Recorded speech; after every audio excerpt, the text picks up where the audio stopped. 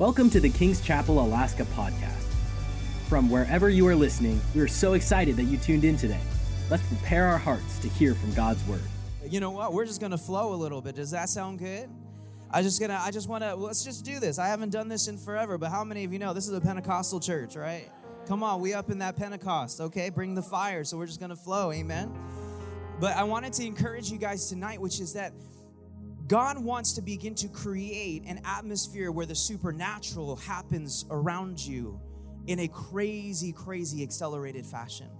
And this is what God's going to begin to do. And the way that he's going to do it is he's going to revolutionize the world in you. He's going to revolutionize the reality on the inside of you in a way that it doesn't matter how many generations have built a narrative inside of your mind of how things have always been and how things will always be. But there's going to be a prophetic mantle. There's going to be a prophetic anointing that's going to rest on you, that's going to cause you to begin to face down and challenge everything in you that denies the power of the Holy Spirit.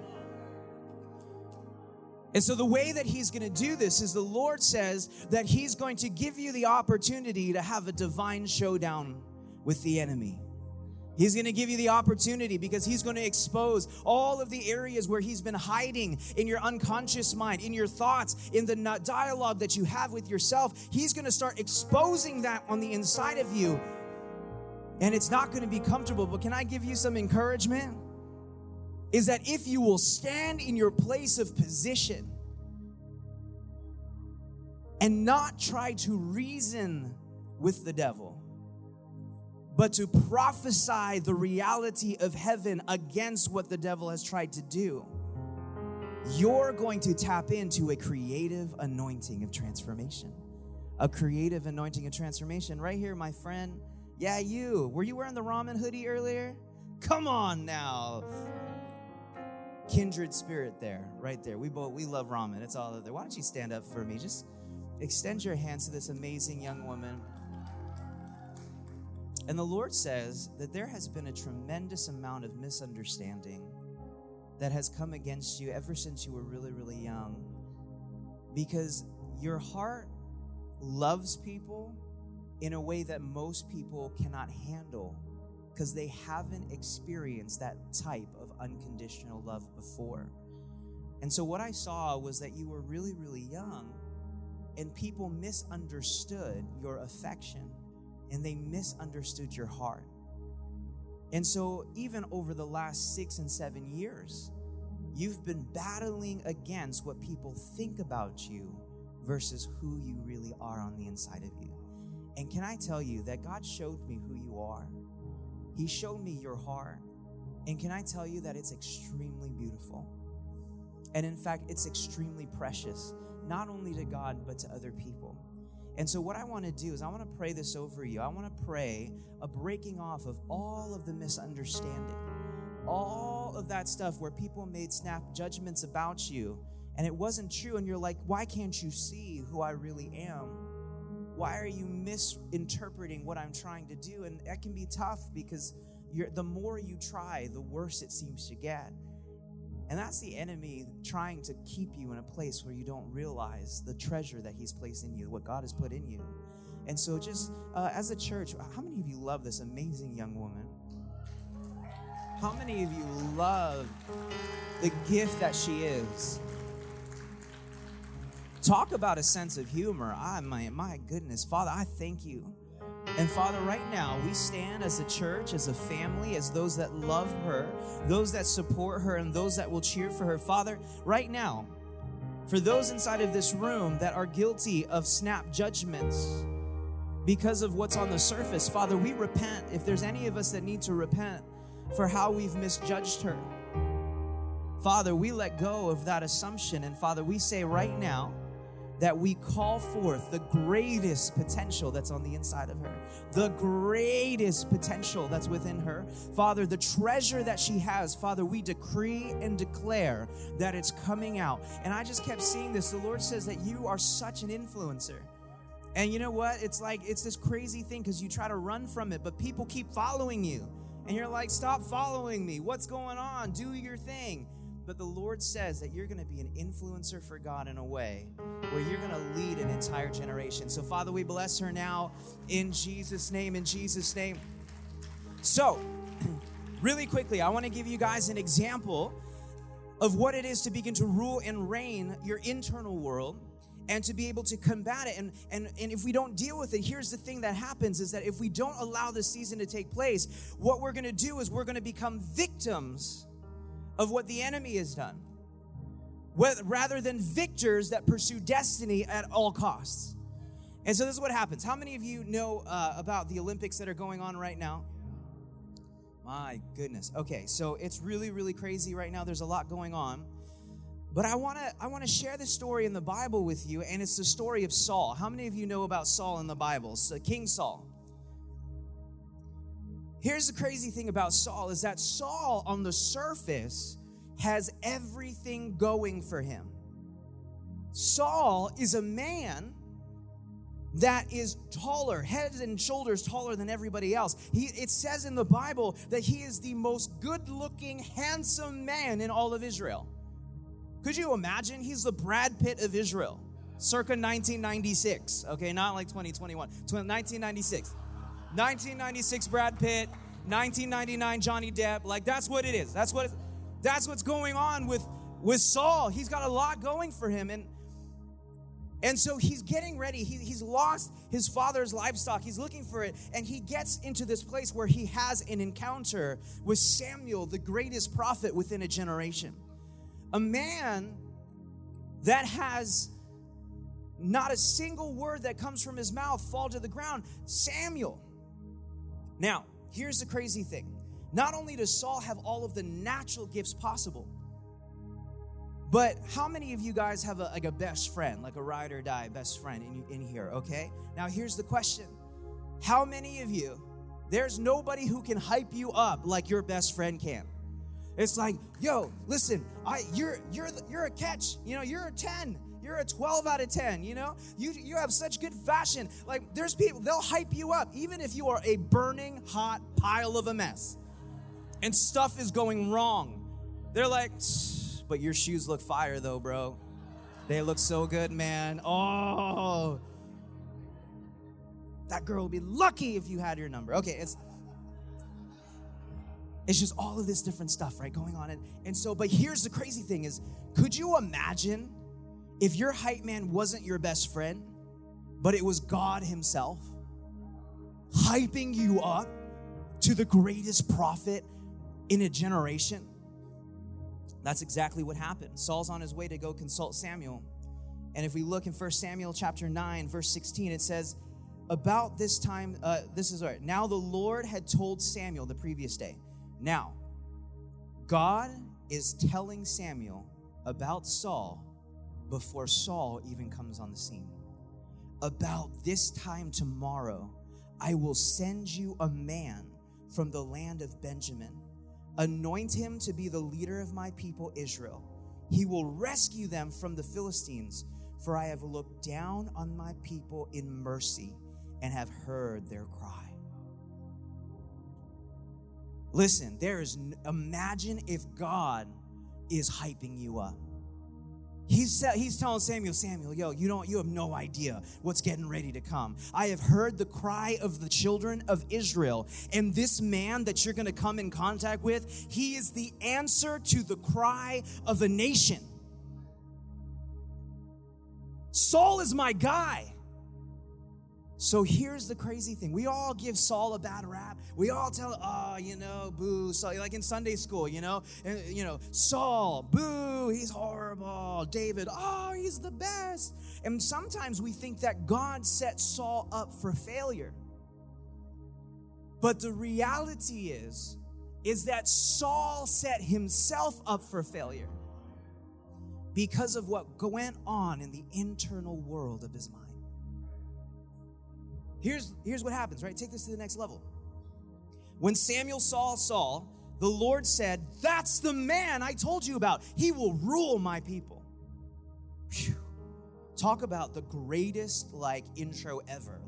I've watched some UFC intros before, like Conor McGregor coming down, doing a Mac walk and all that stuff. But there's no type of Undertaker, Stone Cold Steve Austin intro that compares to God going, and in this corner, Saul. Could you imagine?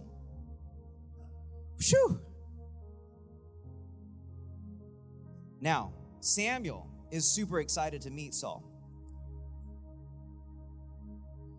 Samuel says in verse 19, I am the seer that you're looking for. Samuel replied, go up to the place of worship ahead of me. First thing, the prophet over the nation gave Saul a position of honor to go before him to the house of worship. We will eat there together, and in the morning I will tell you what you want to know and send you on your way. And don't worry about those donkeys that were lost 3 days ago, for they have been found. And I am here to tell you that you and your family are the focus of all of Israel's hopes. Samuel amps it up even more, and he says, you, Saul, are the focus of all of Israel's hopes. You're the answer. This is insane. But we get this epic response from Saul in verse 21. Saul replied, but I'm only from the tribe of Benjamin, the smallest tribe in Israel, and my family is the least important of all the families of that tribe. Why are you talking like this to me? Talk about anticlimactic. Here's this amazing prophetic moment. Everything is swirling around. The greatest prophet is right there. The creator of the universe is saying that you're the answer to the nation's prayers. And what happens in Saul is his default response is, I am the smallest and I am the most insignificant in the most insignificant family of the most insignificant tribe inside of Israel. What you see is that if you do not change the internal narrative that's on the inside of your mind, God himself can show up in front of you and you won't believe it. That's why it's so important. That's why we've been breaking all of these things inside of you this week. We've been decreeing and declaring this, because if we can get you out of the narrative of the world and what the enemy has said about you, what happens is that then when God shows up to you, maybe not in the mouth of a powerful prophet, but through the whisper of your isolation in the pasture like David, that a whisper is all it takes. Samuel takes Saul up, puts him in a place of honor at the feasting table. He calls the leaders of the city to sit there, and he's like, oh, you guys scoot down. Saul's the guy right here. But here's the crazy thing is that Samuel already knows that Saul has issues in his mind, because in the verses earlier, he's saying, don't let your mind be fretful about your livestock. Don't worry about your concerns. Samuel already sees that there's a battle raging inside of Saul's mind. And he's saying, he's doing everything he can to be like, don't worry, I'm going to tell you where they are. Focus on me, Saul. I'm calling you to be king. Don't worry about the donkeys right now. The destiny of a nation is at stake. And he's saying, I am the least. I am the smallest family and the smallest tribe in all of Israel. He can't hear it over the cacophony. That's why the prophetic word is so important, because it is an opportunity to begin to overshadow and overwhelm that dark narrative on the inside of you, so you can experience the breakthrough that's within you. And this is the crazy thing, is that Samuel babysits Saul the majority of his reign. Could you imagine having a prophet as a babysitter? Trying to help you, he's like, bro, okay, I'm gonna give you step A, B, and C. And he does the opposite. You're like, oh, the greatest prophet is now a glorified babysitter for a king that can't listen to instructions. But you see, it's because of his internal narrative. I spared the livestock because I was afraid of such and such and what they would think. The internal narrative. Here is Saul. Now I want to contrast that really quickly to a young man named David. David is rejected by his family and is rejected by the city. The description of David is nothing impressive. And David ends up over basically a glorified Uber Eats driver, bringing lunch to his bros, doing reconnaissance for his dad to see if they're behaving. This is the crazy thing that happens, is that there is a giant that has placed the entire nation of Israel under a spirit of fear. They're paralyzed by fear. David doesn't succumb to the narrative of the atmosphere around him, because there's a narrative on the inside of him that is greater than what he sees around him. So he's like, who is this uncircumcised Philistine? He starts talking so much smack, right? Anybody have a younger sibling who knows you're around, so they start acting a fool, knowing that you're gonna be there? He's like, oh, and another thing, his feet smell, he needs a pedicure. Pansy, you know? He's just like talking smack. And his brothers are like, yo, chill, man. It gets so out there. David is so crazy, is that the guards at Saul's tent are like, King Saul, you got to see this guy. And it says right there in the scripture, they began to reenact what David was doing in the camp. How many of you know that's because David believed so much of what was inside of him that he didn't care if he looked crazy or looked foolish. Now, this is what's crazy, is he ends up in the tent with Saul, looking at Saul. And could you imagine? I'm just going to tell you this. I'll repent for this afterwards, but I have a friend who has recently started online dating. And so have you ever seen like those different dating apps where you swipe one direction if you're like, okay, I'm interested, and then the other one where you're like, hard pass, no way, like serial killer vibes, so no, right? So here's the thing though, is that where we live in Florida, the dating game is rough. Like most of them are missing teeth. Some of them may be like part of a militia. Like it's just really, really crazy. It's not a very good game. So like what you see happening inside of this tent is basically like a lo-fi version of online dating. Because you have Saul, the most handsome man in all of Israel. He's basically the dude representing Tonga in the Olympics right now. He's just standing there, he's just oiled up. Is that Johnson & Johnson or is that coconut oil? I don't know. But he's effervescent. I know that for sure. He's glowing. So you got Saul right there. And then you got David, who the Bible says is ruddy. You are not swiping right on ruddy. You are swiping right on Tonga.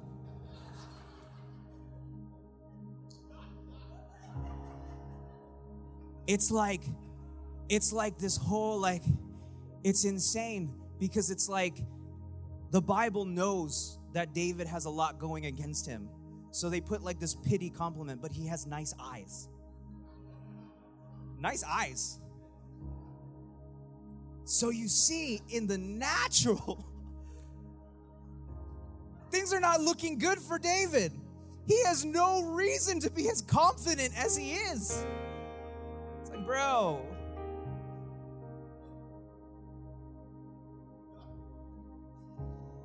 Oh, but you know what? How many of you just love it when there's a father in your life that will just tell you the truth about you?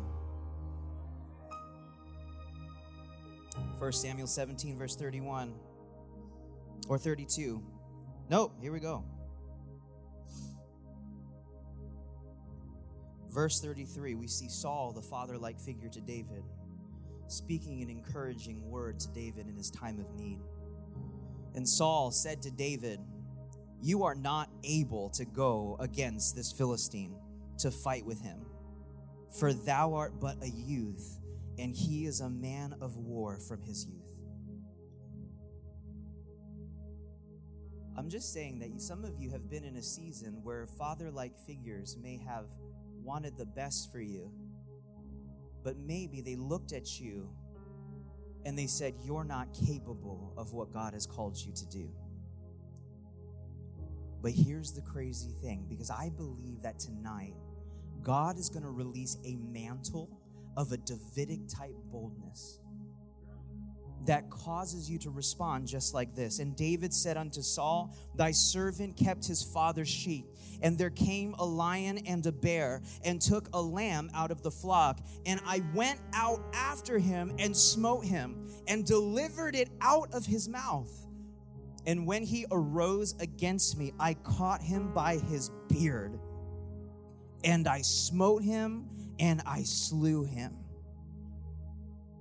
Thy servant has slain both the lion and the bear, and this uncircumcised Philistine shall be as one of them, seeing he hath defied the armies of the living God. There is an anointing that God wants to release on the inside of you. There is a message where you're inside and you're saying, I have killed the lion, I have killed the bear, and just like God has done it for me before, he's gonna do it again in this season.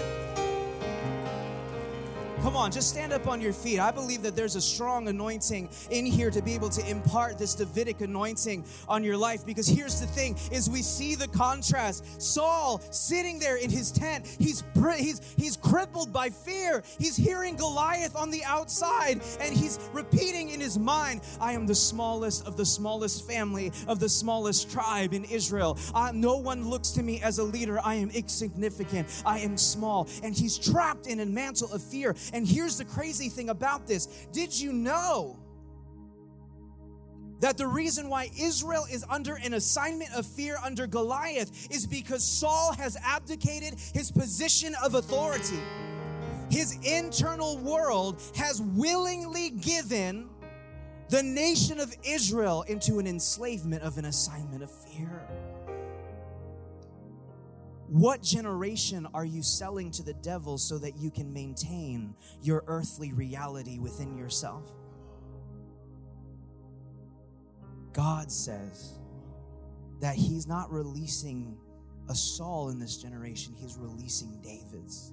Because now, all of a sudden, you see David standing in front of the most powerful warrior in all of Israel. And he's just finished. His brothers are saying, you're dumb, you're stupid. How dare you even think this? And in his mind, could you imagine? I have killed the lion and the bear. I have killed the lion and the bear. His internal dialogue is overwhelming that thing. And even when the greatest warrior in all of Israel's history says, you can't do it, in his mind, he's saying, I have killed the lion and the bear, and I can do the same with this uncircumcised Philistine. And so the Lord says that right now, for those of you that are in here, God has called you to begin to be one that would break a spirit of fear off of a generation, that would begin to usher in an opening for revival to begin to flow. And so, Father, I thank you right now that tonight is a divine moment.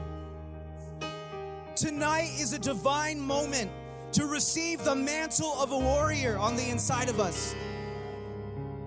Just pray in the Holy Ghost just a little bit. Come on, if this is you, if this is what you want, come up to the front right now. Just come up to the front and receive this mantle right now in the name of Jesus.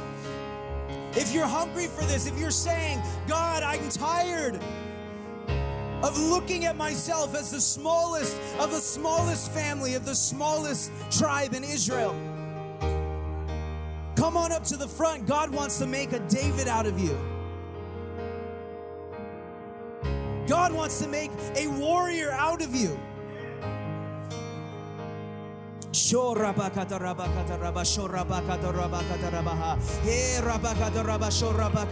come on, just pray in the Holy Ghost. Just pray in the Holy Ghost.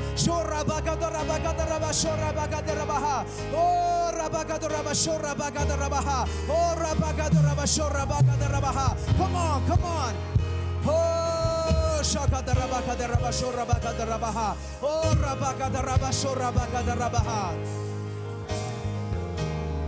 Father, in the name of Jesus, I break off every assignment of intimidation and fear that has come against your people right now. Every grasshopper mentality, every idea that they are small and insignificant, we break it now in the name of Jesus. Just shake it off right now. Where your hands? Some of you got to shake that residue. You got to shake that heaviness off. Father, we command it to go now in Jesus' name. You're not bound by that anymore. Just out of your own mouth, say, I am not bound by fear anymore. I am not ruled by insignificance anymore. I am a warrior. I am a fighter.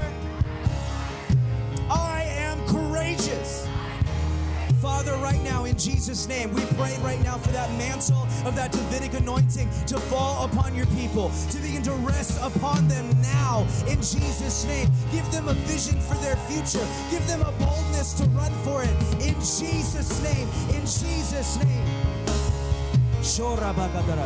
I want to share this one thing, and then we're going to worship and thank the Lord for this. This is what I love about David. Is that David's internal world began to bleed into his external world. And there's something that happens when you have an internal reality so real on the inside of you that it can no longer be contained by the wineskin of your life, but it has to be poured out as an offering over a generation. And what David did was that in that season, he broke the very assignment of fear that another person had abdicated and run away from. You are going to pick up a mantle of breakthrough that another generation and another people group at another time put down and ran. This is amazing. Because we talked about it this week, is that you do move in the context of what God is doing. And could it be that God is going to call you in this season to redeem a generation that was sold to the devil? Break them out of a spirit of fear and release them into a destiny. So Father, right now, we thank you, even as we begin to worship you and thank you. Father, I thank you that there is an assignment on their life to begin to break fear, to begin to resurrect, and to begin to redeem a generation. And so Father, we say, do it in us, Lord. Right now, if that's you and you're like, I want to be used by God in this way, just say, I receive it, Lord. Do it in me, God. Father, now in the name of Jesus, we stir up that anointing and we say, now it's done in Jesus' name. Thank you for joining today's podcast. If God is impacting your life through this ministry, you can partner with us and give at kcalaska.com. Also, don't forget to subscribe to our channel and enjoy more messages like this one.